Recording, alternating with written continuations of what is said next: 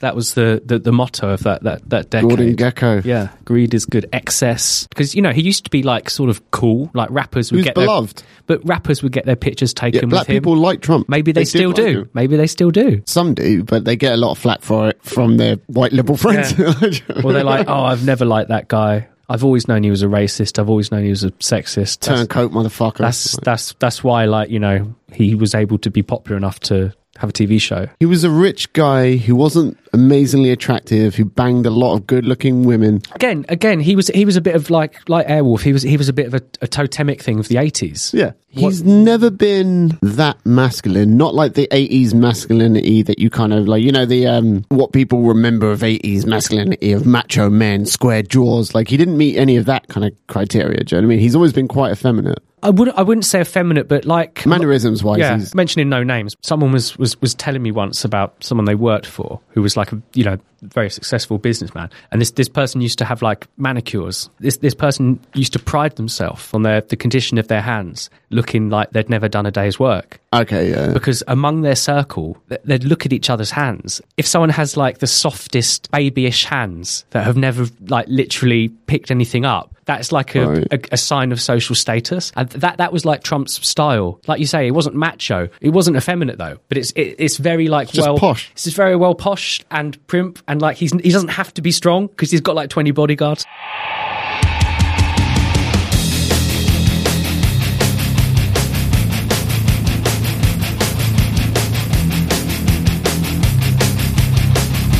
Ladies and gentlemen, welcome to episode 5 of the Ill-Informed Insight podcast. Joining me once again today is Tim. Good evening, even though you said today. We're in different time zones. Figure that one out, listeners. And we're going to be conversating today about the death of conversation, as exemplified by Channel 4 News' Cathy Newman. I'll also be giving my review of Matt Damon's latest movie, Downsizing, because Tim hasn't seen it. But before all of that, we talked last week about something called Trump derangement syndrome.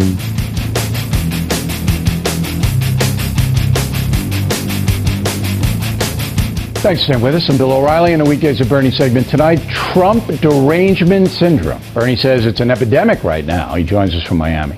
So we had Bush derangement syndrome. We had Obama derangement syndrome, too. Is this worse, the Trump deal?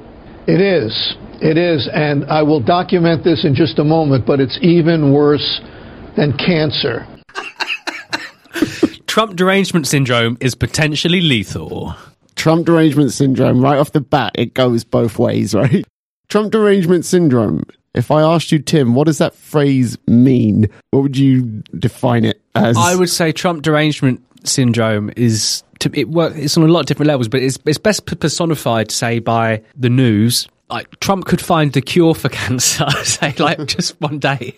Yeah, what a dick. Yeah, what a bust. You know, it's like you're sort of unwillfully applying a filter to everything that you see and hear and experience in life. Yeah, you're seeing it's Trump important, through a certain lens of insanity almost. Yeah, and it's obviously very important to have your own views and your own lens and your own filters in life. But it's when you don't realise it's sort of seeping through and affecting every fibre of your existence.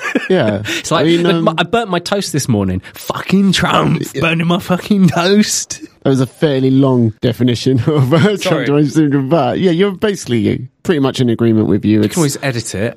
But it's basically like Trump being elected president of the United States has just driven a lot of people insane, to the extent where they will say amazingly insane things. Like the intro there was, you might recognize Bill O'Reilly's voice if you hate watching Bill O'Reilly and Fox News.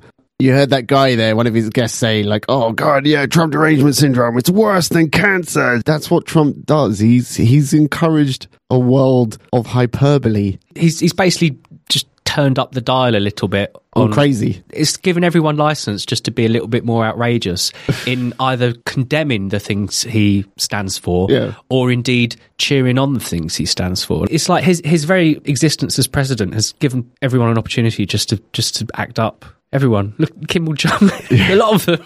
He's moved the boundaries of what's acceptable to say as a presidential candidate. Because that's when the term was first coined, was actually when he was running in the Republican primaries. Those of you with short memories, the Republican primaries, Trump announced he was going to run, everybody laughed, thought it was a joke. And the Republican Party had 3 golden boys that they were kind of lining up. They were pretty sure like the next nominee is going to be one of these 3. It was Jeb Bush, Ted Cruz, and Marco Rubio. They were like the golden boys of the Republican Party. And Trump, during the Republican primaries, the debates, you remember he headshot each of them one by one with just like a simple 2-word phrase about them. Trump literally just seemed to turn up one day. Bosh, within 2 years, he's president. Obama insulted him at a dinner, at the correspondence dinner. And Trump was just like, you know what? Fuck you, I'm going to have your job in 2 years. And he did. The madman did it.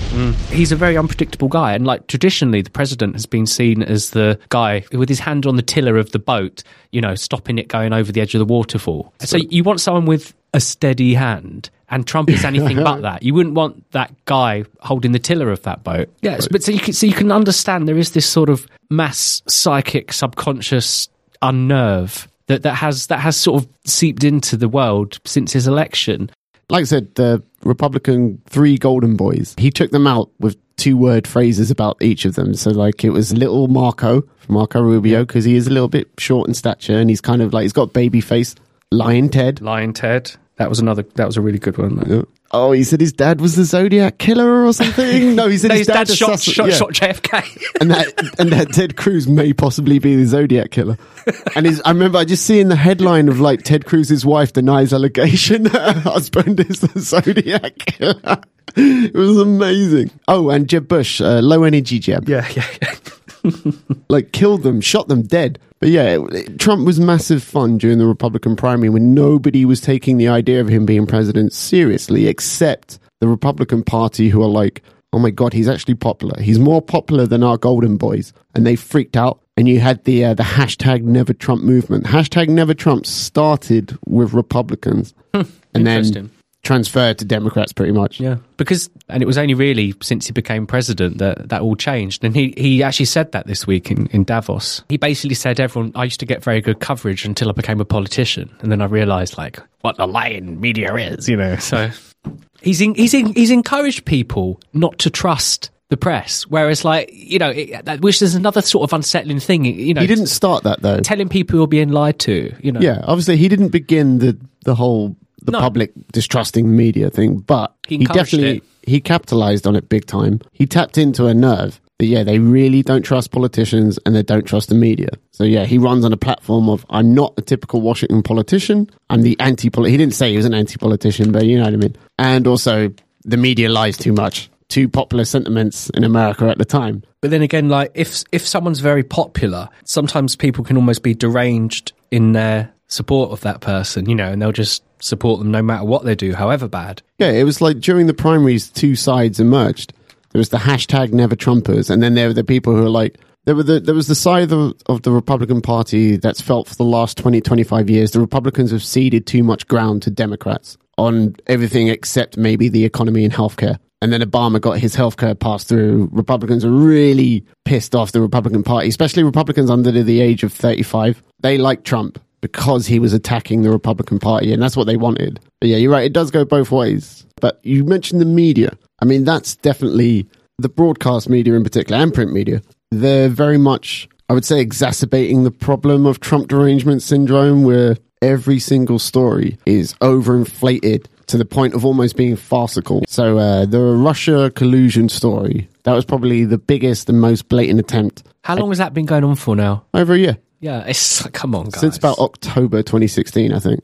It's the first story that was trying to delegitimize Trump as a president, right? And thus far, there's been virtually nothing that's actually damning against Trump. You had a couple of people in his administration, but that's the thing where Trump's he's got that defense of he's not a Washington guy. Yeah. So he just quickly assembled a team. He didn't vet them properly because he's not a Washington guy. And some of them, they technically committed perjury of, did you have contact with the Russians? Yes. Did you have contact with the Russians at this time? No, it was later than it was at the time, that kind of thing. But there really isn't much. It's not much to the Russia collusion story. The idea that President Trump is Vladimir Putin's Manchurian candidate of choice. Do you know what I mean? Like, it's kind of a ridiculous notion. It is ridiculous, but it's endemic of what I see as maybe secret war is far too strong a way to describe it. But I think there's a definite sort of government within the government, like the sort of civil service, say, the equivalent of America. They don't want Trump as their president, and, you know, they'll do whatever they can to get him out. A lot of his administration is still Barack Obama's people who are very much anti-Trump. His doctor's Obama's doctor. But as we said last week, he gave him a clean bill of health. But other exaggerated stories and just examples of insanity from broadcast media and Donald Trump. Do you remember when Trump tweeted out the non-word, Covfefe? It's become a word now. Covfefe. Where he was obviously, I think he was trying to spell the word coverage, but his stubby, tiny little fingers. That actually made the 48-hour news cycle. 24 hours I could kind of maybe understand, but 48 hours of talking about misspelling. I'm sure it's probably like exhibit number 33B in his upcoming impeachment trial. It's probably going to be, it'll be like part of the evidence against him. You know, again, it was like the smallest thing is latched onto and jumped onto as an opportunity to impeach the guy. The report that Donald Trump asked for the Gorilla channel to be put on. Now, this was like blatant fake news. You don't have to be pro or anti-Trump to recognize this was obvious nonsense. But the media took it seriously because it was anti-Trump. Obviously, all of this, with the exception of Fox News, fake of course. News has become a massive thing. Trump derangement syndrome has seeped into our government. With the government, Theresa May, like this week, she spoke about they're going to open a new government department. You know, it's costing millions of pounds to deal with the issue of fake news. Monitor Trump's tweets. To deal with the issue of fake news and fake news as a thing. As a thing, it didn't exist until Trump became president. It wasn't on the agenda, and now it's affecting like the politics of other countries, and like you're going to cost me money in tax, like them opening up this office to investigate fake news, which is fake in itself. It's just ridiculous. The number one thing they have to investigate is what impact does it have? A guy making up stories and posting them to the internet and hoping that they go viral. What impact does that actually have? Because if the answer is negligible, what do you need this new agency for? Like you say, with taxpayers' money, what do you need it for? But the fact it didn't need to exist until this guy came along. That's what fascinates and scares me. And amazing shock to the system. And I tell you, we might be laughing about Trump derangement syndrome, but it could become like a fucking serious thing for you or me if we happen to be at work in central London that day when he comes to visit, and like 10,000 university students. Like, he cancelled one visit, but you're saying he's planned another. Yeah, he's been invited. When Theresa May's confirmed it. Yeah, I know she was trying to. The report was she was trying to mend the special relationship, especially just grovel. So yeah, he's coming at some point later. So he's going to have a visit here. It might not be a state visit, and they reckon he'll travel everywhere by helicopter. So that, but it's because they're expecting trouble. Because our own mayor is probably going to encourage people to go out and protest him and say, Sadiq Khan. And he's just stirring up trouble.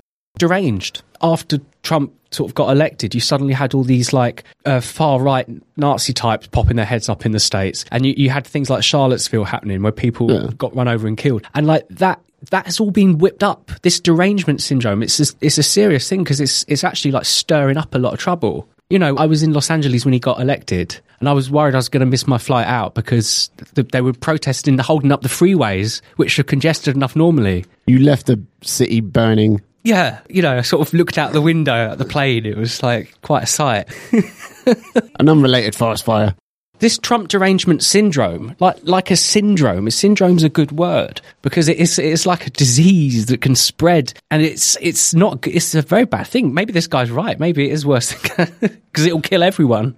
If you'd have asked me, say 4 months ago, is Trump derangement syndrome, is that really a real cultural phenomenon, collective neuroses kind of thing? And I would have said no, it's the kind of colloquial phrasing of how people are over egging it in terms of being anti-Trump. They're trying really hard to kind of impress each other on how anti-Trump they are by pushing things to extremes. Yeah, but come on. But what convinced me it was real, what convinced me TDS, Trump derangement syndrome, is real, was the North Korea reporting and how it was the narrative that was formed on North Korea launching testing ICBMs over Japan was that it was all Donald Trump's fault. And I was like, well, how can any sane person come to that conclusion and blame anyone other than the Kim dynasty? Yeah, because it takes more than 18 months, which is like how long he'd been president for, to develop a nuclear weapons program, an intercontinental ballistic missiles program. So like while Clinton was president, while Bush was president, while Obama was president, they were doing all this stockpiling, they were planning this stuff. They didn't do anything. We knew it was coming. Kick the can down the road. In 20 years in the making, North Korea will eventually have a nuclear bomb. Yeah. And it's not just North Korea. There's lots of other issues where cans have been kicked metaphorically down the road by various presidents. And oh my God, suddenly someone scooped up all those cans and it's Donald Trump. God help us all. But God blame us all as well, because we didn't do anything about these things before. But yeah, North Korea kind of convinced me, there is a cultural phenomenon where there are groups of people that will just blame anything and everything on Donald Trump. Like Russia annexes part of Eastern Europe, that would be blamed on Donald Trump. Do you remember in the late 90s, it was starting to emerge, Bill Clinton's history of what can only really be described as sexual assault and rape was starting to come alight. He was a bit of a lad, wasn't he? Let's be honest, he was a bit of a boy. It was 2 decades of real serious allegations that were starting to come to light. The catalyst, obviously, Monica Lewinsky's semen-stained dress. Do you remember how hard the Republicans tried to push for Bill Clinton's impeachment? They pushed so hard, they over-egged it so much that they actually turned Bill Clinton into a figure of sympathy. Bill Clinton came out of that scandal more popular than when he went into it. Well, he did the very sort of 90s thing of just addiction. Just sitting down, opening up. But that's what the 90s was about. Suddenly it was like being honest. Yeah, and vulgar. Yeah, not vulgar. That was the 80s. I mean, as much as we both enjoy pointing out the insanity of anti-Trumpers, not to suggest that we're both massively pro-Trump, it's just kind of funny watching people be insane. There is insanity going, like, as we said at the beginning, this goes both ways, TDS, Trump derangement syndrome. There's insanity on both sides here. Well, I realise that everybody, when I say everybody, I'll just talk about the news and media. It's just like Trump. It's all every day. Everything, all the time. Fucking, we talk about him all the time as well. He's the biggest story. What's he going to say next? What's he going to do next? Is he going to make me laugh again? Undoubtedly. I can have a laugh about it. But like when I get worried, when I do realise that it can actually affect me negatively, other people's opinion of him, it's like when there are going to be like riots in London because he's here. It's stupid and unnecessary. And it won't be a riot, but... Yeah, but I'll be stuck in fucking traffic for hours. I know it. Yeah. And a lot of people will get kettled who had nothing to do with it, including tourists and things. It's just so unnecessary. And like the media could be reporting on far more interesting things, but rather than Cough Effect. But I always say like Gorilla Channel. But I'm always saying like he's probably sent the media mad because all these commentators have to like be up at 3 a.m. in the morning to sort of catch whatever madness he's typed what out. Did he just tweet? Oh God. And they never had that with Obama. Yeah, Obama, much like Bill Clinton, kind of made the media's lives easier by always being ahead of the story. Well, really? Always getting the narrative out there before the media can form its own one. Like Bill Clinton was a master of that up until the end. And of course, they were much more sort of close to the media as well. Than Trump is. The press loved Trump Obama. Used to be close. Well, like I said, until he became a politician. There's insanity on both sides in the sense that Trump can do some really outrageous things, and the supporters of Trump will turn a blind eye. And when somebody goes like, "Hey, what Trump did there was outrageous," oh, you're just suffering from Trump derangement syndrome. They can kind of dismiss it offhand. It's become a bit of a trope to deflect any criticism, even if it's kind of legitimate. To date, I think the worst thing Trump's done is his travel/immigration/Muslim ban. That was a disaster. But again, it was a disaster because it was painted as a terribly bad thing by the press. And to be honest, Tom, Obama introduced travel restrictions on many of these countries for periods of his presidency, and nothing was no eyelids were lifted at all. I agree on that. And the bottom line is, Tom, that most of the terrorism is coming out of these countries. I'm sorry. I agree that it was Obama's list. It was based on ban. I agree. It was based on Obama's list. It wasn't permanent. However, Trump sold it as a Muslim ban, and then when it came to actually drawing up and enacting legislation, it was a travel ban. Did he ever say Muslim? No. Yes. No, he didn't say Muslim ban. He did. He said it maybe like 12 times in the run-up to the election. Oh, to the election? Yeah. Obviously, after he became president. I don't remember that. He said, we need to stop immigration from these Muslim countries until we get a grip. He said it maybe like 10 or 12 times over the course of the election. But that's different. That's different. He said, but that's what the legislation was. Muslim countries. It was his pledge. We're banning That's fine. Immigration from Muslim countries. Not Muslims. Well, come on, man. Come on. What? There's loads of Muslims. If you're banning things from Muslim countries, what are you primarily banning? There's loads of Muslims living in non-Muslim countries. There's nothing. Yeah, I know. But what about the people that got caught in the middle, who lived in Britain most of their lives, but technically their parents are Iranian, and so they got put on the travel ban list? They voted on it late in the hour, late in the day. They tried to sneak it through. And then the following morning, the implementation of it was absolutely disastrous. It was chaos at the airports. Nobody had any idea what was going on. Trump's administration didn't communicate anything to anyone. It was a disaster, man. It is a disaster. And it's terrible because it's such an emotional thing. You said these poor people caught in the middle, who wouldn't be able to travel and stuff. But then you think from a logical point of view, there's more chance of being killed by your toaster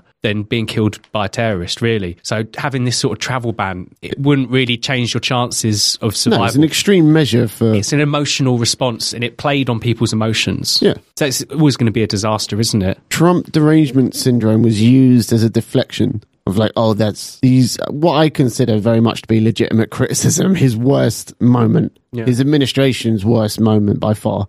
Anti-Trumpers, they were banged to rights on that one. There's too many people deflecting legitimate criticism of Trump with the accusation of Trump derangement syndrome. But that's not to say it doesn't exist, because I think it does. Oh, it definitely does. There are some insane things said about Trump. But the fact is... White supremacists being one. I think all Trump derangement syndrome is unavoidable, because he isn't a normal politician. He's completely unpredictable. Are you saying everyone's bringing their own bias to Trump? No, I'm saying his very presence is affecting everybody because he's so unpredictable. It's like people like him because he's unpredictable, but even the people who like him, they'll have that subconscious just sense of unknown, or even it's like if he does pull off these things, what's going to be the consequence, of him building this huge wall? I think the word chaos is kind of synonymous. I think that's a word you're going to see, like when Trump's out of office and people are kind of analysing from a distance. Things are always changing, but when things change massively, there has to be chaos. Trump's like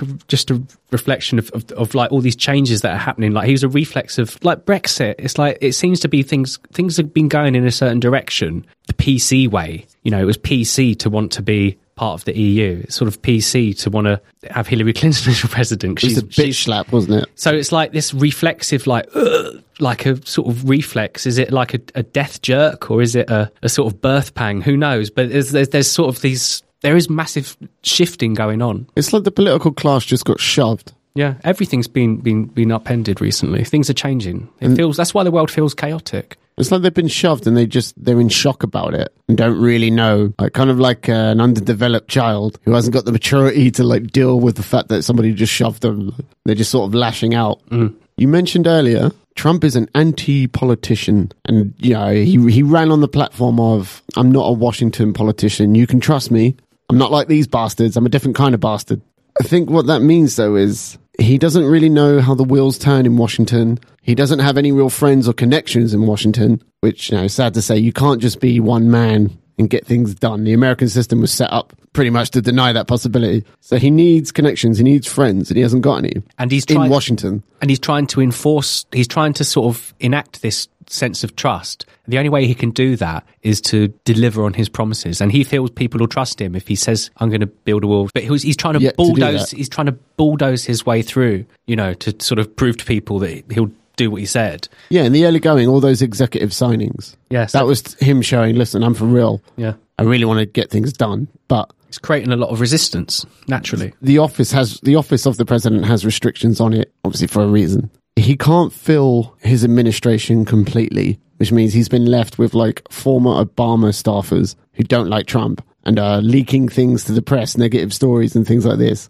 Trump's been forced to rely on military generals who like his Reagan-esque America will be the strongest military force in the world position. They like that, and they like Trump for that. Basically, I'll give you loads of money and infinite cash. But a lot of Americans don't like the idea that former military generals are informing his foreign policy and what have you, and his defense strategies. And he's had to resort to cronyism, giving jobs to friends of his and his family members. He's almost had to do that because he doesn't know anyone in Washington. Nobody in Washington is really willing to work with him. including the party he is now leader of. And the interesting thing, he did run on a platform of saying America first, and in that sense, he was going to sort of keep it sort of local. He was going to sort of keep it very native. Yeah, but no, he sort of declared Jerusalem the capital of Israel. He's, you know, threatened North Korea with nuclear annihilation. You know, he's stepping out. The North Korea thing is his Reagan-style reassertion of America's going nowhere. We're still running the shit. And he's also very proud of what's happened to the economy. It's sort of like the American stock market is booming. Yeah, unprecedented. Might just be a big bubble. Obviously, the corporation tax, which is like the one thing Donald Trump actually got through in his first year in office. He didn't really get much done, to be honest. And he's kind of lucky he got that. He got that tax reform through. I think Trump supporters would have turned on him if he had a full year where he didn't really get anything done. I think they would have lost a lot of hope in him and turned on him. And what was really kind of keeping their support for him up was the fact that the media was going insane in terms of attacking him and desperate to impeach him, being desperate to impeach him. He doesn't really have a vision, though, does he, Trump? He does have a vision. I don't think it's a vision. I think he has more of an image he feels he has to live up to now. He has to be like the Donald, you know, very sort of casual still in the way he talks to people in interviews. Yeah. He hasn't changed his mannerisms. So again, there is the accusation that he's very unpresidential just in the way he behaves. Yeah, you get the feeling he's not being coached by anyone. Or if he is, he's not listening to them anyway. What effect is Donald Trump having on political discourse? Not that I thought political discourse was in a good shape before President Trump. Again, he's turned it up a notch just in terms of what people can say. Like everyone's like got excited, like little school children a couple of weeks ago. Oh, I can say shithole now on television. Shithole, shithole, shithole. And then someone who's pro-Trump says it, and it's like the interview has to stop. Yeah. So he's affected the discourse. And again, like I said, even it's come across the Atlantic. There's been like time taken up in Parliament, them fucking debating him. He's affected political discourse everywhere. A polarizing effect. He's just deranging everyone. Everyone's sort of lost their sense. I'm not entirely at ease with the phrase derangement syndrome. Like, not just in relation to Donald Trump. Like, in the clip that introduced this segment, Bill O'Reilly mentioned, there was a Bush derangement syndrome. The press reported on that. There was an Obama derangement syndrome, the birther movement that Donald Trump kind of kept alive when it was dying. We're in a society where people will throw around accusations of like mental health problems, the things that are effectively mental health issues, and accusing each other and smearing each other of like, you're suffering from some sort of neurosis and that's why I don't take you seriously. No, it's like some old school communist thing. It's like accusing people of wrong thinking. You know, you need re-education. Your brain is broken. And again, very un-PC to accuse someone of being senile or disturbed in some way. I mean, that kind of rhetoric is not good for the discourse, not just political discourse, public discourse in general. It sets you off on the wrong foot, doesn't it? I mean, accusing your interlocutor of being a psychopath. Yeah. Kind of poor form when it comes to the art of conversation, especially when it's like you're accusing each other of mental health issues over the fact that like it's just a mere disagreement that you're having. So why does that justify you have a mental problem that you must fix? That's the only reason why you don't agree with me. Or even worse, I can't be your friend anymore. You know, that's another sort of thing. People have become a lot more serrated in their sort of political lines. And saw that on Facebook a lot. Draw a line. During the elections, I see it quite a bit of, I don't even know any Tories. How are they winning? Nobody I even know well, it's like would ever vote Tory. I've seen people writing statuses like, if I find you supporting Trump, I'm going to defriend you. You know, seriously. You wonder, what do these people think bigotry is? Anyway, there's no charity when it comes to understanding somebody who has a different point of view. It's like the flimsiest, weakest excuse for condemnation, just so you can refuse to understand what the other person's saying.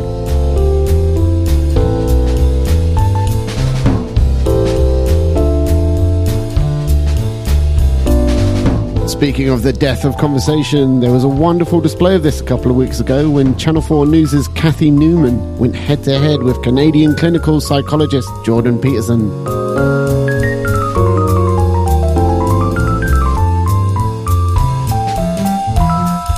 I mean, look at the conversation we're having right now. You know, like, you're certainly willing to risk offending me in the pursuit of truth. Why should you have the right to do that? It's been rather uncomfortable. Well, I'm very glad I put you on the spot. Well, but you get my point. You get my point. It's like you're doing what you should do, which is digging a bit to see what the hell's going on. And that is what you should do. But you're exercising your freedom of speech to certainly risk offending me. And that's fine. I think more power to you as far as I'm concerned. So you haven't sat there and I'm just trying to work that out. I mean, gotcha. You have got me. I'm trying to work that through in my head. Yeah. It took a while. It did. So that was a clip there from Channel 4 News with a broadcast journalist, I guess you'd call her, Cathy Newman, having a debate, quote unquote debate, with Jordan Peterson. And if you don't know who Jordan Peterson is, he's a Canadian clinical psychologist / university lecturer. And he's risen to prominence in the last couple of years on YouTube. He does these lectures that are filmed, they're uploaded to YouTube. And his I would sum up his message, like if I had to sum it up succinctly, it's basically just men are largely good, capable of doing good things. They just need a little bit of encouragement, a little bit of confidence, and that's it. But he dares to be pro-men in the age of the like Harvey Weinstein revelations and things like that. You know, at a time when it's popular and fashionable to demonize and vilify men, he's speaking up for men. Yeah, and I think, to be honest, men do need a little bit of support, because you'd only have to go back about 80 years, but any previous like generation of man will just look at men today and be like, "Ooh, boy, where are your blouses, women? Why aren't you at war?" Do you know what I mean? We're untested, though. Well, no, as men, we are completely untested compared to prior generations. Yeah, where it was more acceptable to like fight to the death in the streets and there'd be no consequences. You were expected to go to war. You're not expected to go to war anymore as a man. Do you know what I mean? No, you could have duels, couldn't you? As a gentleman. DUALS, not jewels and jewellery. You could have jewels and slap each other with your glove and arrange to try and shoot each other the next morning. And there's none of that stuff in a man's existence today. It was socially acceptable to start a war over a woman. In England, it was sort of law. During the medieval times, it was law that every Sunday, every man in the village had to go out on the green and practice archery for like a few hours. Yeah, in case the Vikings come back. You know, there's none of that's today. So men do need that little bit of bolstering, I think, because we're in danger of sort of not making the most of our potential. And our potential isn't just needlessly violence. Yeah, that's lashing out and resentment. But Jordan Peterson, I'd say he's considered a controversial character. And, you know, doing my kind of limited research, digging around kind of thing, the main thrust of his detractors and his critics is that he doesn't go along with the fashionable, contemporary, feminist, intersectional point of view, worldview that says there is a system of oppression, system set up by white racist men for the benefit of white racist men. And he opposes that. He calls it postmodernist feminism. Kind of, I think that's his phrase for it. I don't know. I mean, like, postmodernism is such a weird... It's really hard to define what postmodernism actually means outside of the art world. Okay, I was just about to say, but in the context of art, it's kind of easy. Yeah, but he talks about like gender studies being a postmodern, hard left academic venture, right? I'm not entirely sure in what sense it's postmodern. Deconstructionist, I would agree with. Yeah, post-structuralist, yeah, sure, fine. Postmodernist, I don't know, but I think that's why he gets a lot of stick. He doesn't go with the contemporary feminist worldview, and he kind of speaks up for men in terms of modernity is taking its toll on everyone, including men, but men are kind of left out of the limelight. Like, there's no market for male suffering, and he's trying to be the guy that speaks up for male suffering. But it's not really very macho to admit you suffer. True. But it's not machismo in the traditional sense, right? But self-improvement. Where Jordan Peterson, like, he differs for me in terms of, like, he's a bit of a self-help guru, and he's written his book, and this is why he's doing a tour he was doing a tour the last couple of weeks in the UK, and that's why he's appeared on Channel 4 News, the UK news channel with Cathy Newman. He's promoting his book, and it's a self-help book, but unlike most contemporary self-help books, it's not, you are a helpless victim of happenstance and yada, yada, yada. It's not your fault and all this. His is, you don't stand up enough for yourself. You're not assertive enough. You're not confident enough. You don't have enough confidence in yourself. He's that kind of guy. Mm-hmm. You're not a victim. You're just not standing up for yourself enough. And I think that's why he's popular with men. But we'll play a little clip here to kind of illustrate what I mean. I don't think that young men are hear words of encouragement. Some of them never in their entire lives, as far as I can tell. That's what they tell me. And the fact that the words that I've been speaking, the YouTube lectures that I've done and put online, for example, have had such a dramatic impact is an indication that young men are starving for this sort of message, because why in the world would they have to derive it from a lecture on YouTube? Now, they're not being taught that it's important to develop yourself. But does it bother you that your audience is predominantly male? Isn't that a bit divisive? No, I don't think so. I mean, it's no more divisive than the fact that YouTube is primarily male and Tumblr is primarily female. Isn't it? Tumblr is primarily female. Right. Now, accusing someone of being divisive because of their audience, because of an audience, it's a very strange line to go down, because really you don't have a choice over your audience, especially when it comes to a platform like YouTube.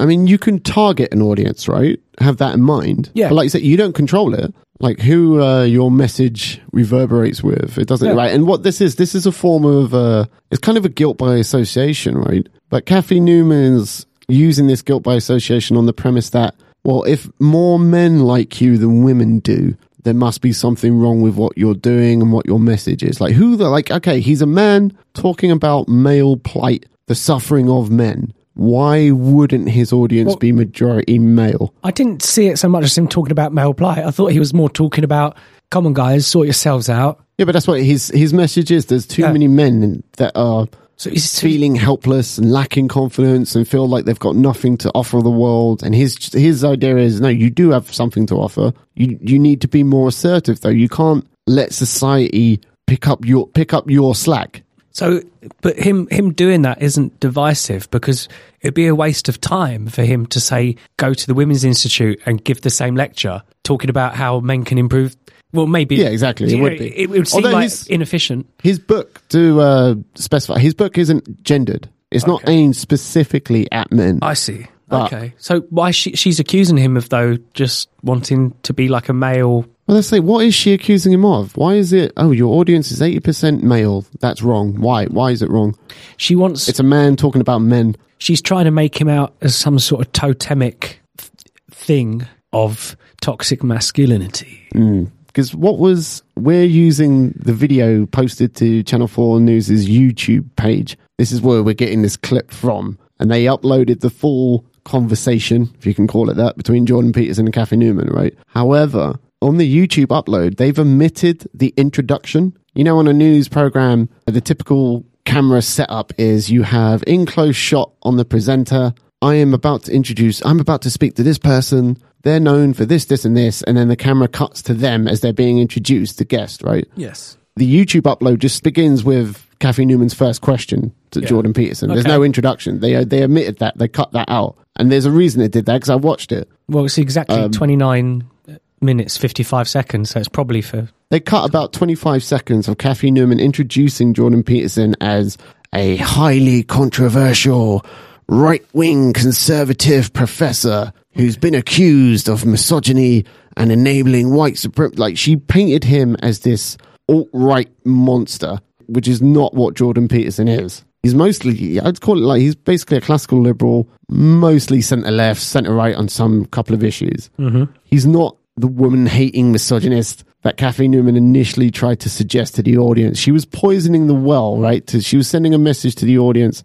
This is a bad man who believes bad things. I'm a good woman, and I'm going to challenge him. I'm going to take him head on.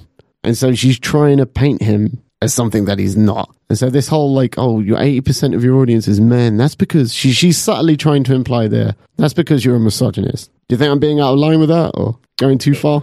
From what I hear, that seems very agenderized. Like, she's sort of painted a target, hasn't she? Sort of justify a very harsh line of questioning if someone was indeed, a misogynist. Yeah, I mean, I'll leave a link to the video, the whole thing, 29-minute thing, right? But, so you can, anybody listening can watch it for themselves and judge for themselves. But yeah, she's clearly adopted a quite adversarial stance. You can even hear from the tone of her voice when she's questioning him, right? We'll come to the reason why I think Channel 4 News, they omitted the introduction bit. I think they did it basically to protect Cathy Newman. But anyway, we'll come to that in a little bit.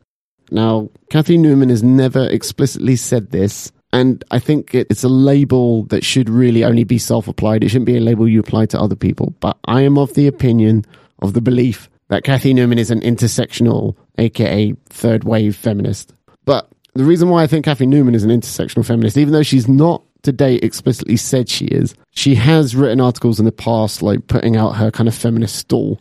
Over the course of this 29-minute debate conversation she's having with Jordan Peterson, she hits almost all of the third wave intersectional feminist talking points. So even if Cathy Newman isn't an intersectional feminist, she likes their talking points. She likes their narratives, at the very least. So Jordan Peterson, he's a man speaking up for the plight of men. At one point in the interview, debate, discussion, what have you, Cathy Newman asks the question, well, this whole self-help for men thing, what's in it for women?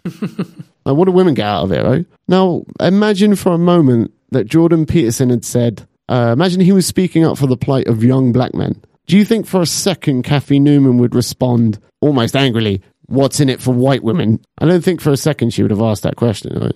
She's basically concerned about the effect it could have on women, men's behaviour. Implying they would lose out if men started standing up for themselves more or something. Or just acting somehow differently. I don't understand. What does Jordan Peterson want? What does he want men to do? Sum it up for me, like, be more manly, don't be a pussy. Okay, people listening, I'll leave the link, right? But anybody's listening, they don't have the benefit of seeing Jordan Peterson, what he looks like, what his mannerisms are like. He's not walking machismo. No, he looks very reserved. He's actually very buttoned up, literally. He's got his sort of top button done up on his shirt.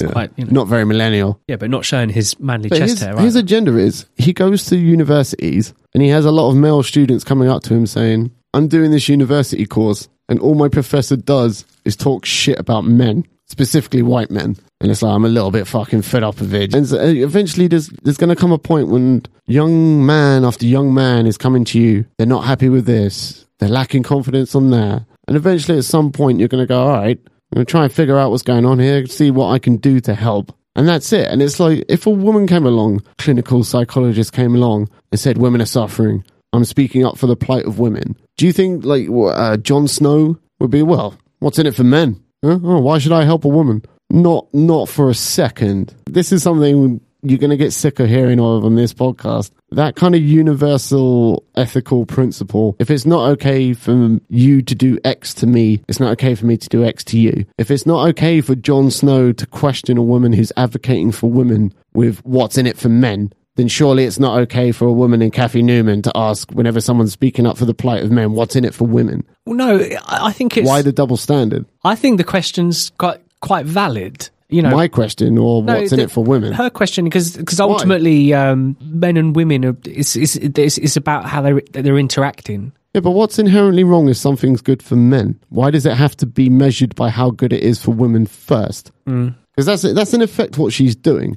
Well, she's prioritizing. Okay, all right, I hear this. Men are hurting, and you're trying to help them, but I'm putting women first. Yeah, and it's sort of, but you can see how it's sort of affecting her narrative a bit. It's like you don't have to like look at the example that maybe he experiences of people talking about their university professors in our own lives who don't go to university. We can just watch it like TV adverts where like men. Oh my god! Where like men are always like absolute bumbling retards, inept at most basic things, jokers, man. I wouldn't use those adverts as feminist examples because well, obviously, like the women hold the purse strings to a lot of budgets. Yeah, that's what it is. It's not like feminist theory has led to these kind of adverts. It's just the advertisers chasing money. Yeah, they know that women like mocking men. They like wives in particular like emasculating their husbands. Yeah, because it's like a sort of... It's almost part of the job description. Like when you look at married couples, it's like, oh wow, is it your job to emasculate your husband and embarrass him in public? Because you're really fucking good at it. You should get paid a salary.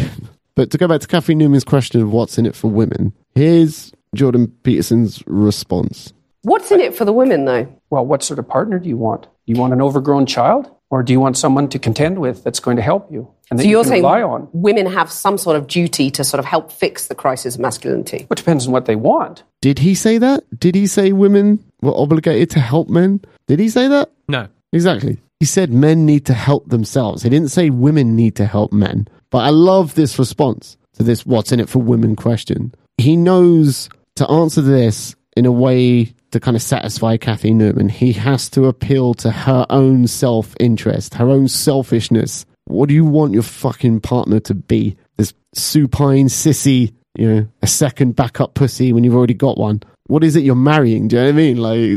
Like you got to ask yourself these questions at some point in your life as a heterosexual woman, right? Who am I going to end up with? Like, here's the worst thing I've ever seen in my life. The most disheartening, dispiriting thing I've ever seen in my life. It was, I'm guessing, Indian couple, and it's husband and wife, and the husband is pushing the trolley, and the wife is stacking up the trolley. And the husband goes to pick up one item that he wants. He's going to treat himself. He picks it up. He puts it in the trolley. The wife spots him. She gives him this dirty look, and he just slowly takes it back out of the trolley and puts it on the shelf, right? And I was like, oh my fucking God, I hope it never, ever happens to me.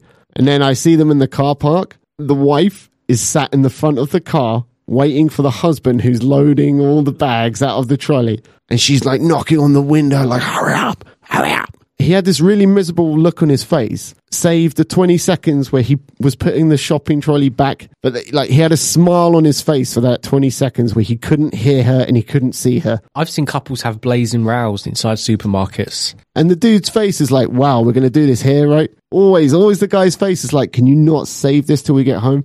This question... Right? No, so, sorry, to go back, Jordan Peterson, he's appealed to Cathy Newman's own self-interest in answering that question of what's in it for women. It goes to a much larger question, though, I think, and it's one that I think contemporary society is actually scared to analyse and answer this question.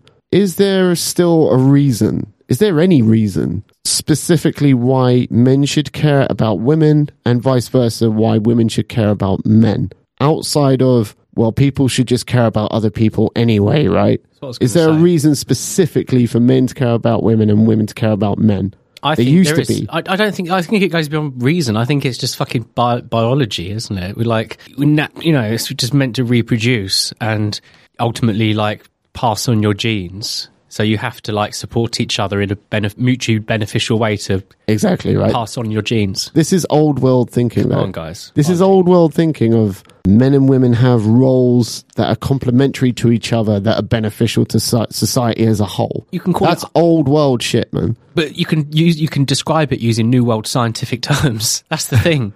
Not to the intersectional feminists. They don't. There's denialism on the right when it comes to things like climate change, race realism not really being a thing, things like that, right? But there's denialism on the left as well. In particular, evolutionary biology is massively in denial, particularly on the hard left. They don't buy arguments like that. I reckon Cathy Newman's kind of woman who wouldn't buy that argument. Contemporary society has done away with the idea that men and women have roles. Well, even if they're flexible, just the idea of roles altogether is gone. Intellectually and even practically, we can do that in today's world. We can do that, but physically and biologically and probably spiritually we can't. You can physically do it, but you know what? Most little boys and girls, when they're growing up thinking about the future and what they're going to be when they're older, they're not fantasizing about this. Well, I want to be 45, working to the bone every day in my high-powered career. Do you know what I mean?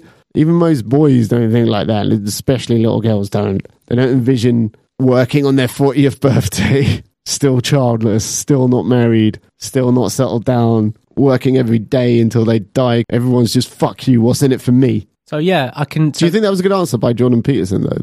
I think what kind of partner do you want? I think it was actually a very positive, reassuring answer that speaks more to a coalescence of purpose. And, it's like, let's try and be effective as a couple. A unit. Yeah.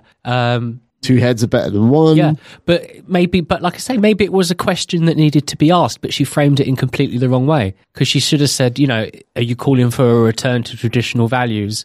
How'd you get there from, I'm speaking up for male plight, how'd you get there from female subjugation? We should go back to that. Yeah. Do you know what I mean? Yeah. It's like I say, for them, anything going in the opposite direction. So where they're going. Yeah.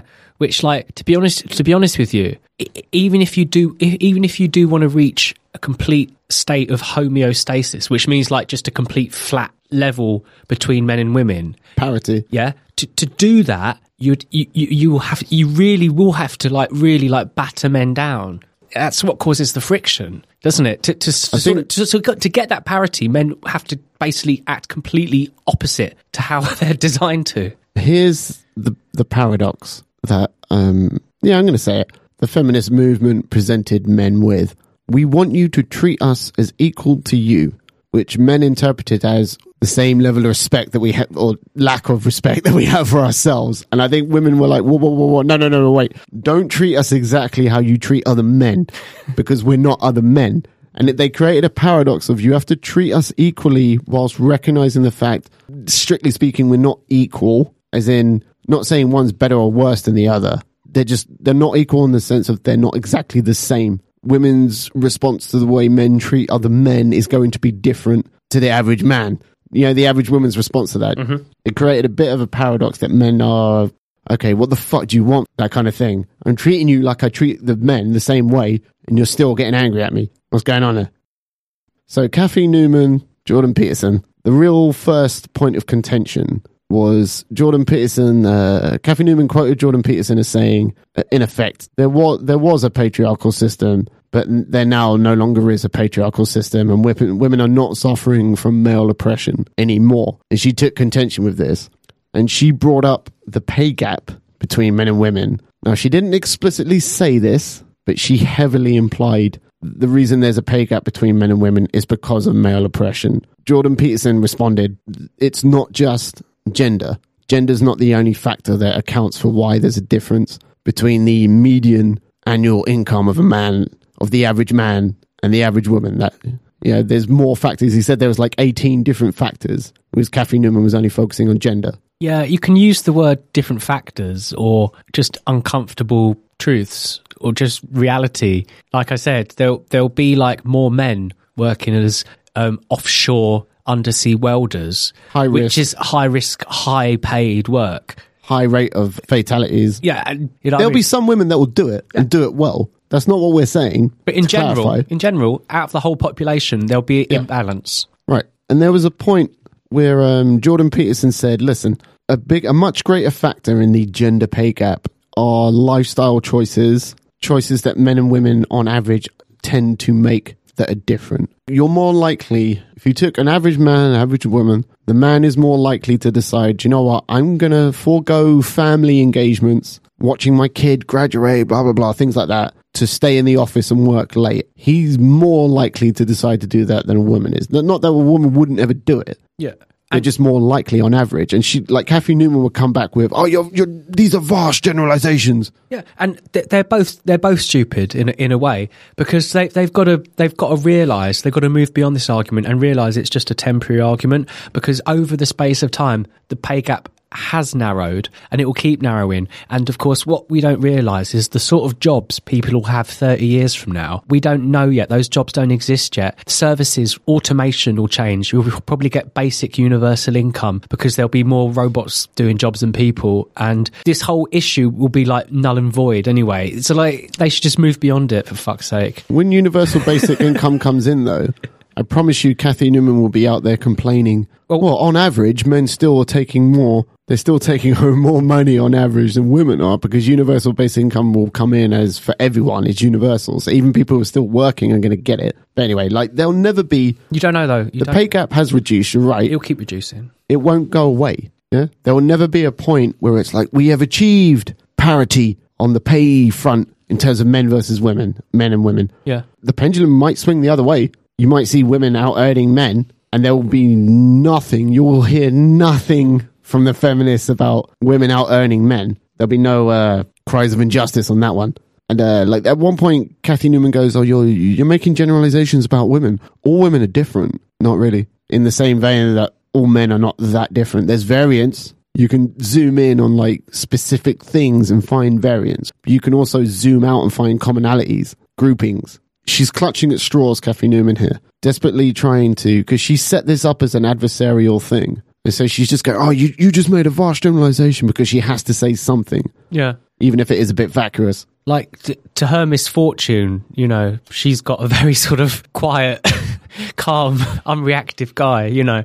She needed someone like Milo Yiannopoulos. That's what I was going to say. She's trying to treat him like, as though he were this provocateur. The biggest mistake people made with Milo Yiannopoulos, just quickly, they treated him like a serious conservative thinker when that's not what he is, and he's never portrayed himself that way. But yeah, she's trying to treat him like the controversialist that Milo Yiannopoulos is, and he's not. He seems rather patrician and sincere. One thing I do like about Jordan Peterson is he's an academic who speaks in plain English. He said this came up in this interview with Kathy Newman. He chooses his words carefully so that when somebody does try and twist his words and misrepresent them, it's pretty obvious. And that's kind of like, we're not going to go through the whole of this video, because that would take probably like 2 hours. But there was a pattern that emerges over the course of the 29 minutes where Jordan Peterson will say, my position is X. And Kathy Newman would rebut, so what you're saying is Y. And then Jordan Peterson would have to say no and clarify what he's saying is X.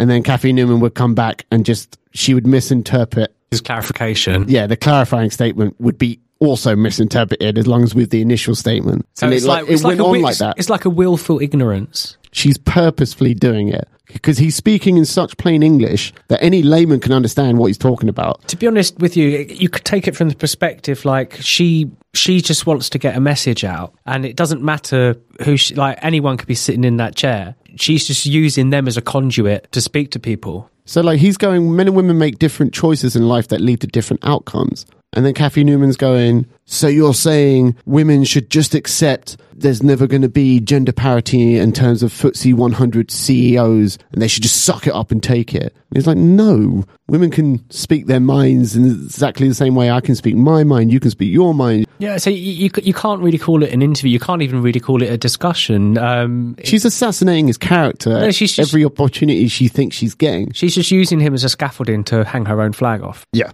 And it's all because she primed this as this guy is really controversial. Yeah, but and some people say he's a misogynist. Yeah, and I'm going to take him on because I'm a progressive 21st century woman. Like you've heard the term straw man argument. It's thrown around a lot these days because we are a fake society. The art of conversation is dead, so all we do is straw man each other. But anyone doesn't know, the idea of a straw man argument is where you're not responding to what the person opposite you, let's say, for lack of a better term, your opponent is saying. And what you're doing is building a caricature, a misrepresentative caricature of their arguments, a proverbial straw man. And then you're setting light to the straw man. You're not responding to what they're saying. You're responding to your misinterpretation of what they're saying. Yeah. So it is slightly agenderized. And she does what I have now dubbed, it's an argumentation style that I call the feminist carousel. It's someone issues statement, feminist purposefully misinterprets that statement, and then purposely misinterprets the clarifying statements that come afterwards. And then it just goes round and round in a circle. I'm saying X. So you're saying Y? No, I'm saying X. Oh, so really you're saying Y? No, I'm saying X. And it goes round and round and round. And that's what this Jordan Peterson Kathy versus Kathy Newman debate was like for 29 minutes. Mm-hmm. She got scolded for this, Kathy Newman. It was a bad performance on her part, being objective. So there was actually like a sort of backlash on social media or Twitter or something? In that, he would say one thing and then she would just keep twisting it. It was obvious to anybody that's what she was doing. But I think it was kind of deserved. So does he stay cordial for the whole interview? I would implore people to watch this because Jordan Peterson, for 15 minutes, like the first half of it, does a masterclass in how to deal with someone who is being really uncharitable. Who's trying to set fire to your straw man. Yeah, and who's feigning like, oh, this is a back and forth conversation where we're going to respond to what each other says, and then it's not. They're not responding to what you're saying. That's horrible when that happens. Yeah, you feel like, what do I do? From his point of view, he must be this is fucking futile. Yeah, she's just not listening to what I'm saying. But for 15 minutes, he did a masterclass on how to deal with someone like that and how to make persuasive arguments. Philosophy is all about debate. Like when you read like philosophical literature, it's usually, not always, but it's typically in the form of one philosopher arguing with another one. And there's an idea in philosophy of pathos, logos, ethos. Pathos is where you make an emotional appeal to try and convince someone. Logos is logic and reason. Ethos is, I am a person of good moral standing and ethical character, and my argument, my position is rooted in that. And then like you hit people with those three, like a three-pronged attack: emotional appeal to logic and reason, appeal to kind of like an ethical authority type thing. And Jordan Peterson does all three over the course of the first 15 minutes, and he does it really well. And he's basically put Kathy Newman on the back foot. After 15 minutes of Kathy Newman just repeatedly misrepresenting him, just not responding to what he's saying, he doesn't lose his temper, not visibly at least, but he does become exasperated. He's like, everything I'm saying to you, you're responding as though I said something else. And he gets a little bit frustrated. And to be honest with you, taking it down 25 levels, like when I've had like arguments with some girls, it's a bit like that. It's like no matter what I say, you're just not listening. You've got this thing in mind. I can't change your mind no matter what I say. Usually in that scenario, sorry. We need to be away from each other for 24 hours, and then we'll try this again. What kind of role should a broadcast journalist play in terms of dealing someone like a Jordan Peterson, who admittedly he's going against the grain on some things? He's trying to swim upstream on some things. He does seem, from my limited experience of him, fairly unsensational. So how should Kathy Newman... Not even humorous or trying to entertain in that sense. Like I say, he's rather sincere and just plain speaking. How should Kathy Newman have approached him? I think we both agree she came at him with the wrong line of attack. Maybe it was wrong to try and attack him in the first place. Yeah, maybe she shouldn't have made it about him. Maybe she should have made it more about, even if it's an imagined movement that he's part of, or is sort of championed by, similarly to a way that like sort of the neo-Nazis might like Donald Trump, but Donald Trump isn't a neo-Nazi. Really, like women haters might really like him, but it doesn't make him a women hater. He's become a bit of a figurehead for anti-feminists. Bearing in mind, anti-feminism does not necessitate anti-women. Hating women. Anti-women or hating women in general, you can find fault with feminist theory and not hate women. It is technically possible. But I think like I said, Kathy Newman kind of fucked herself. She painted herself into a corner by painting Jordan Peterson as something that he isn't, a monster that he isn't. And so she really did struggle to try and convey that over the 29 minutes. And in fact, I would outright say she failed. And like I said, he's one of the only academics I've ever come across that speaks in plain, simple English. He might reference something. He might reference an ism that maybe you've not heard of before, right? But when he does that, you pause the video, you go to your favorite search engine, and you just go define, and then you attempt your best spelling at the word he just said that you didn't understand. And then you go back to watching the video. It's not hard. It's just we're lazy and curious people. But he's trying to fight that. Peter Hitchens, I think, yesterday called Jordan Peterson a cult leader. Bit much. But they're sort of competitors on a YouTube level, aren't they? They're both polemics. Yeah. Going against the grain. Yeah. He's got some competition, but I wouldn't just dismiss it as that, though, because they'll be like fighting with PewDiePie next. You wait and see. But it's like what you said when you can't choose your audience. Yeah, there's going to be some dickheads in his audience. There's going to be some dickheads in Channel 4 News' audience. There's dickheads. I see dickheads all the time under the Line and Guardian comments. You wouldn't expect that. You think they'd all be kale eating, sandal wearing hippies, right? But no, some of them are pricks. But I think Kathy Newman, she made it so that she couldn't switch gears in the sense of, okay, I've come at you in a really adversarial way, really combative way. Now I'm going to switch gears because that didn't work. And I'm just going to treat you neutrally. Like I'm actually going to hear what you're saying to me and respond to it in a coherent way. She couldn't do that. She would have to admit, by the way, audience, you remember when I said this guy's a piece of shit? Maybe he's all right. You know what I mean? Like, she can't do that. She can't have egg in her face like that. And I think that's why Channel 4 cut out the introduction to the YouTube upload. In effect, it's lying by omission. It's trying to misdirect the audience. She set herself up, but we're going to withhold that from you by cutting off the introduction. They've, Channel 4 particularly, obviously, they've come out and said, the misogynistic backlash was so much against Kathy Newman that we've had to hire private security to protect her, akin to Laura Kuenssberg and Corbynite. Mm-hmm. Substantial minority of Corbynite supporters, I didn't know. I didn't know there was such thing as radical anti-feminists who would go out and like assassinate a journalist because she's a feminist. Really? There isn't a radical anti-feminist. There's anti-feminists, but there's nothing radical about them. Someone might have written in the comment section like, I'm going to shoot you or something. We need to make a distinction between death threats and idle death threats. I'm constantly making idle death threats all day when I'm out driving. I'm just like constantly threatening to kill everyone as I'm driving past. Well, what I can't stand is what's included in death threat statistics now is, I wish this person would die. That's not a death threat. That's not, I'm going to kill you, cunt. I know where you live, bastard. Like, do you know what I mean? That's not a death threat.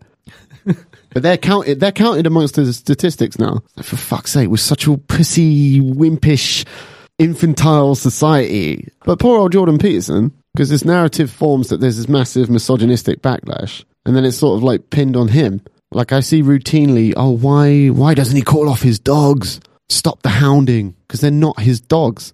What do you think when somebody's talking shit about Kathy Newman, that they got the green light from Jordan Peterson first? Like, you can't control things like that. I don't hold it against people of any distinction, political persuasion, that there are some dickheads who like you. Can't hold that against them. But we're such an infantile society that we treat grown men and women akin to how we treat little boys and girls. We treat little boys as though the punishment for their misgivings and wrongdoings should be more severe than it should be for little girls. You go easy on little girls. Or at least in my schooling days, early primary school days, it was like punishment was doled out to the boys with zero qualms. Yeah. Always a hesitation when it came to the girls who did the same thing, just as wrong as what the boys did. Yeah. But always a hesitation of, should we punish them as like we do the boys? I can even remember, like, this is going back a long time, but I could remember one kid, Mara, who got picked up by Mr. Wakely and he got thrown in the bin.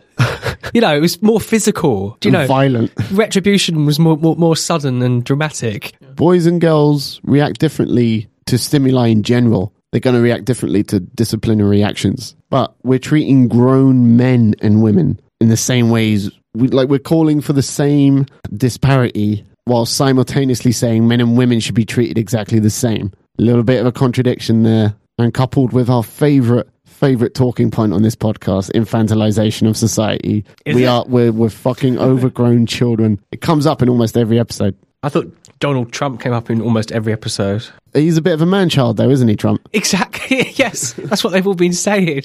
You know? He is. He gets really upset. Like, he throws hissy fits when things don't go his way. He speaks like a kid, very simply. His speech patterns are very childlike. And very honest and open to the point. Like you said last week, you'll be in touch with your inner child. He is his inner child.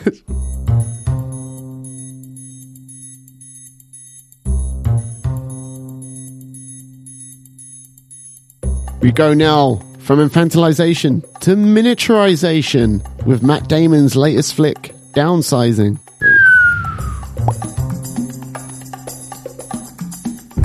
The cause of all the catastrophes we are seeing today is overpopulation. We are proud to unveil the only practical remedy to humanity's gravest problem. Are you ready, Doctor? Yes, I'm ready.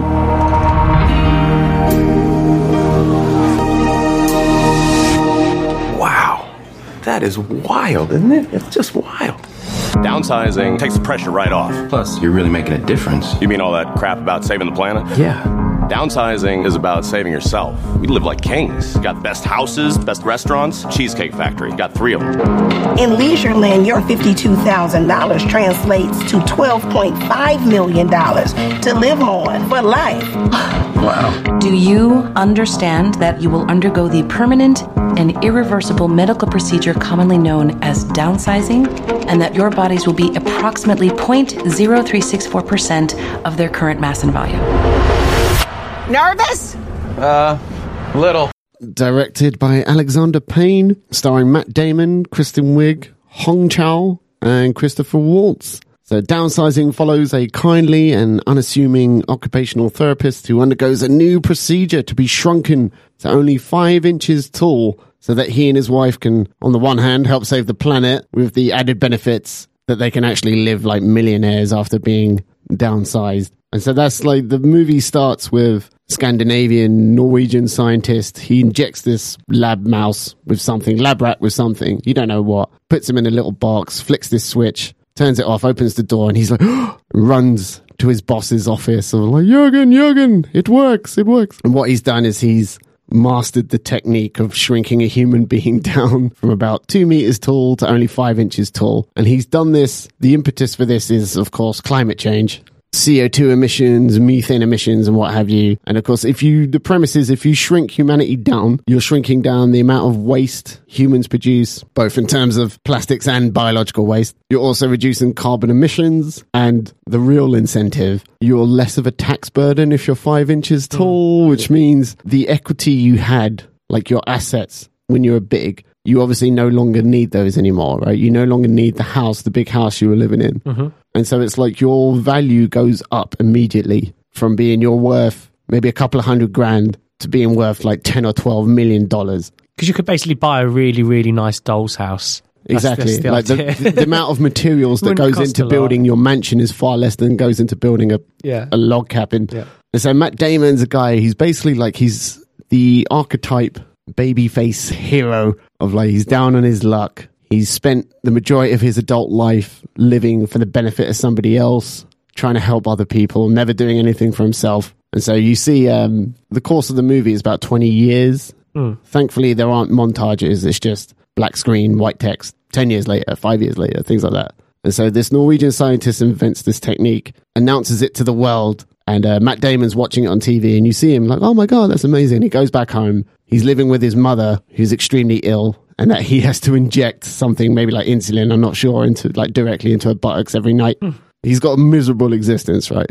And then we skip forward 10 years, and the Norwegian scientist who came up with this miniaturization process has formed the first small people colony, and they've had the first small person baby being born organically in the colony. And Matt Damon's mother has obviously died, passed away, and he's now married, but they're both, his wife played by Kristen Wiig, they've both got sort of dead-end jobs that they're not happy with. I think she works in a shoe store, whereas he works at, it's like a meat production factory, and he basically treats people for repetitive stress. What's it called? RSI, repetitive stress injury. And so he's going nowhere in life. His wife's not going anywhere. Together, they're not going anywhere. They're fed up of living in this house that Matt Damon grew up in. And so a friend of Matt Damon's goes through the downsizing process, and he's selling it to Matt Damon as like, you get rich quick. And so this Norwegian scientist, he came up with this process as a method to save humanity. The reason why people are actually doing it is because it's a get rich quick scheme. It seems makes sense. Seems like quite a good idea. And you'd make a smaller environmental impact as well. It might be a good idea for the whole world to downsize. I mean, a good thing about this film, right? It's not heavy in any way. It's like a light-hearted, quirky film that I think was mismarketed as either being laugh-out-loud comedy, farcical comedy, and also like, it says a lot. It has a lot of it to it in terms of like social commentary, and it's a social satire. And it touches on those things, but only lightly. But at the root of it, though, at the heart of it, is this simple, unpretentious, straight love story. Okay. So you wouldn't describe it as like an adult Honey, I Shrunk the Kids. It's not like a grown-up version of that. They don't really play around too much with the thing. Like there's not a scene where he gets chased by a cat, is there? No. They avoid like a bird coming. Like, although there is obviously like the attention to detail. Alexander Payne has succeeded in a sense. He's taken what is quite a silly premise, a humorous but also silly idea of shrinking people down in order to save the planet from ecological disaster, right? But at no point when you're watching the film, even though you're finding it humorous, at no point do you think it's beyond the realms of plausibility. There's so much attention to detail, but I think you're going to ask me, are you told anything about the shrinking process? Yeah, do they explain the tech? No. Okay, so that's quite old school way of just accept it, get on, move on. And like I say, it's funny in the way that you do just accept, because there's so much attention to detail in terms of like Matt Damon and Kristen Wiig, before they go through the process, they're signing all the papers and everything like that. And they get this weirdly shaped red box to put prized possessions in. So wedding rings, birth certificates, things like that. Yeah, the really, really important stuff. And you're thinking like, why is it shaped? Why is the box shaped like that? But later on in the movie, when they're shrunk down, this lorry pulls up, miniature lorry pulls up to a miniature mansion with the red box. And this like delivery guy puts the wedding rings like over one shoulder and like, over another one. And he's like walking to the house really slowly carrying them. It has really nice little attention to details, like things like that. It's just frantic. You've got to call. Paul, don't be mad at me. Please don't be mad. I can't leave my family. I can't leave my friends. I'm sorry, Paul. I should have been thinking more about myself. Thinking about yourself? I'm not fucking you just all! Trying to describe the tone of the film, right? In the trailer there, you get the impression, like I said, it's laugh out loud funny and also has like a lot to say to it in terms of social commentary. What doesn't come through is that the film touches these things only in a superficial kind of way. It raises them, but it raises a point, it raises a question, but doesn't answer it. Plays it safe. The real bread and butter of the film is, this isn't spoiler territory because it's in the trailer. Matt Damon, he and his wife, Kristen Wiig, they go to the clinic to go through the process, and they're separated because they do a bunch of men together in the same room and they do a bunch of women in a separate room. And so they're told, right, you're going to be separated for 4 or 5 hours and then you'll be rejoined once we've shrunken you down. Matt Damon goes through the process. As he wakes up, he gets a phone call from his wife all like, don't hate me, please don't hate me, I didn't go through with it. And it's kind of funny because it's a permanent process, it's irreversible. Yeah, right. You can't be resized. And so it does, obviously, I think they did that for the shock factor. But it's hard to sum up succinctly what the tone of the film is because there's humorous elements to it, but it's not laugh out loud funny. There's dramatic elements to it, but it's mostly a light-hearted film. It's not that heavy. It's not like an action. There's no action sequences. No, not really. Oh, I won't bother seeing it then. And there's, well... I'll just watch my DVD of Under Siege 2. At no point is there a heist where like they use the size to their advantage to rob a bank or anything. No, there's nothing like that. Okay. And there's also a bit in the middle where actually it starts to drag and you're kind of feeling a little bit bored because you're just watching Matt Damon. His wife's left him. He's on the downslide. He's had to give up this dream of like retiring a millionaire, living in this big mansion, and now he has to work another dead-end job. He's gone from a dead-end job in the big world to a dead-end job in the small world. Oh, like, so you have to have jobs in the small world? I thought you didn't have to work at all. Well, because his... situation changed. Yeah, his value was obviously immediately halved because Kristen Wiig took half the money. Because obviously, like, you can't stay married with one of you's tall and the other one of you's really small living in this kind of reservation. But it's kind of lit down a little bit by the fact there's nothing really memorable about the script. It's very well acted, although the characters are a little bit... They're just archetypes. They're kind of stereotypical archetype characters and one-dimensional in that sense.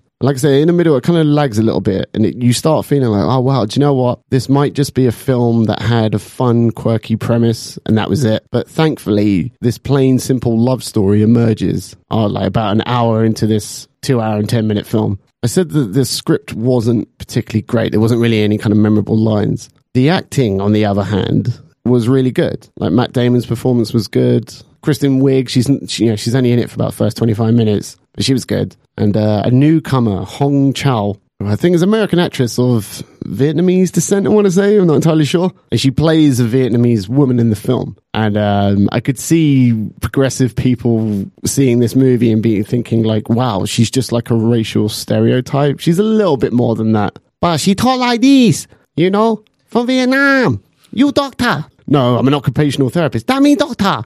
You know, you fix people. Like, I mean, you could sum her up as it's a classic white man saved by noble savage. You know, civilized liberal white man finds his mojo redemption again. And yeah, thanks to this third world. Like, do you know what I mean? It's kind of a classic trope in Hollywood films, and this is no different. Getting back to my roots. Yeah. But because it's a Vietnamese woman rather than the stereotypical black guy that was popular in the 80s, this is kind of a fresh take, I guess, in the sense that it's a Vietnamese woman. And, oh, yeah, she's a political dissident. She got shrunken down because she went against this nondescript Vietnamese regime. And so, like, Matt Damon starts helping her out. And what he uncovers, and this is, like, where I think the kind of, it's a social satire talk is coming from. Should preface this with the idea that these small people live in these special reservations made for them. And they're obviously, it's all very white, very middle class. Everyone lives in a mansion, as I said, but there's still an underclass. Even in the small people world, even in spite of this get-rich-quick scheme, there's an underclass that serve the richer people in the small people downsized community. So the people that run the reservation, they know this underclass of people are there, who are the cleaners, and the people that clean the streets and pick up the trash, you know, the working class backbone. And so I guess that's kind of a social commentary. Anytime there's a new revolutionary technology, it's the richer people who benefit from it first and initially. And if the lower people benefit at all, it's only in minor ways. I do find this sometimes with films where like the concept will be fantastic, but the actual story won't exploit, you know, that concept, or at least the world that concept is based in. I made a mistake. You're a nice guy, probably a little bit pathetic. Who are you to talk to me that way? Okay, maybe sometimes I'm a little bit asshole, but the world needs assholes, otherwise where would shit go out? You may find yourself... I know this can put a pretty big dent in anyone's self-esteem. We have all sorts of ways you can have a good time down here. Open your eyes. The world is filled with things to see. My God, what have I done? That woman is really sick. You help her. You can do anything you want. Oh my God. I finally have a chance to do something that matters. Big land of opportunity. In terms of themes, right? It's, like I said, it's fairly simple, straightforward about material possessions aren't what make you happy in life. It's not the only measure of success. Is how big the house you live in, how pretty your wife is, and that kind of shit. But what kind of carries this film through and provides the happy ending isn't the sci-fi premise, isn't the theme of you're destined for something great when really you're not. It's just really about a love story. It's about Matt Damon suffering a big mishap where his wife leaves him. He's on the downward slide. Life's not going great. And then he's saved by this woman. By finding a new love interest, she saves him. And that's like where the feel-good element of the film comes from, because like it tries to get a little bit heavy in the last 20-25 minutes, and you're kind of like wondering a bit, sat there in the audience, like, where is this going to go? How's this going to end? And so there's an attempt at injecting drama in the sense of, oh God, Matt Damon has found his calling, and now he's split between being part of the last human survivors.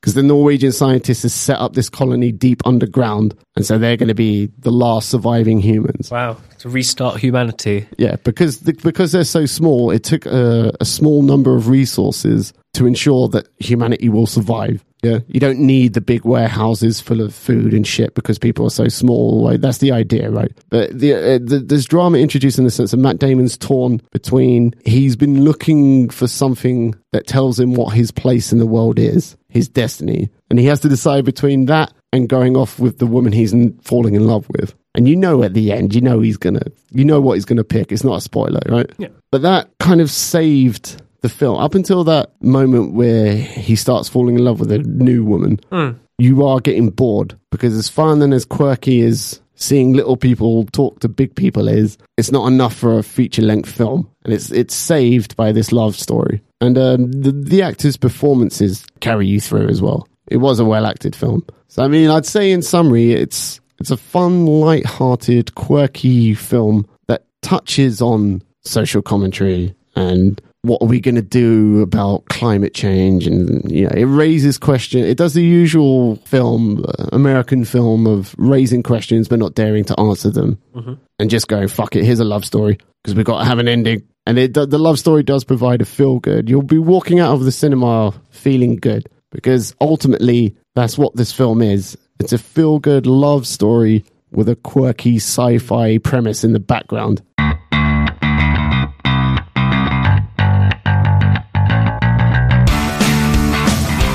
Well, that was an attempt, at the very least, at having an adult, rational conversation on various topics. We hope you enjoyed it. If you did enjoy it, give us a like on SoundCloud and Facebook, where you can follow us. You can also follow us on Twitter, @ill_insight. My thanks once again to Tim. Thank you. For being here again, despite being grossly underpaid. Gender pay gap. Due to sexism, I will dominate, subjugate, and underpay men whenever I can. You're only being intersectionist. I appreciate your efforts. Yeah, so more feminists will sleep with me. You'll hear from us next Monday with some more ill-informed insight. Until then, goodbye. Bye.